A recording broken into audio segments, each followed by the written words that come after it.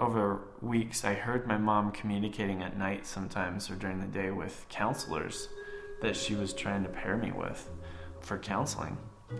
And there was one instance where I heard her tell a counselor that she wanted to bring me in because I had some issues. And the counselor asked her for some clarity and said, well, what are the issues?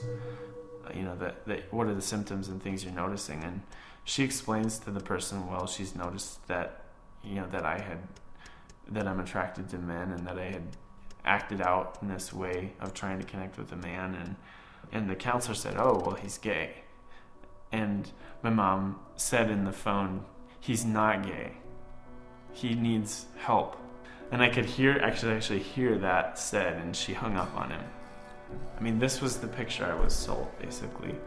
You're going to go through a certain amount of counseling and partner that counseling with a certain amount of spiritual camaraderie and exposure to genuine, authentic masculinity, which would be straight masculinity. And then when all those pieces come together, you'll have less and less of a want to act out your gay desires, and you'll move more and more towards wanting to just please God and to please people. And then you might even go so far as to want to be married to a woman, to really understand what it means to be a man. Pretty damn convincing, in my opinion, which was, God doesn't want you to be gay, so you've got to change that. I think fundamental Christianity's meme, if you will, is we have to fix stuff. If it's broken, we're going to fix it. We're going to show you how.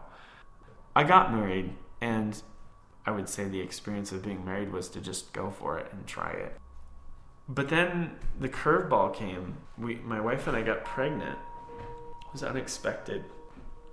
That's when I started to think about the concept of coming out, ending my marriage, and doing it in a responsible way. And I didn't want to pull some kind of a Ted Haggard, if you will.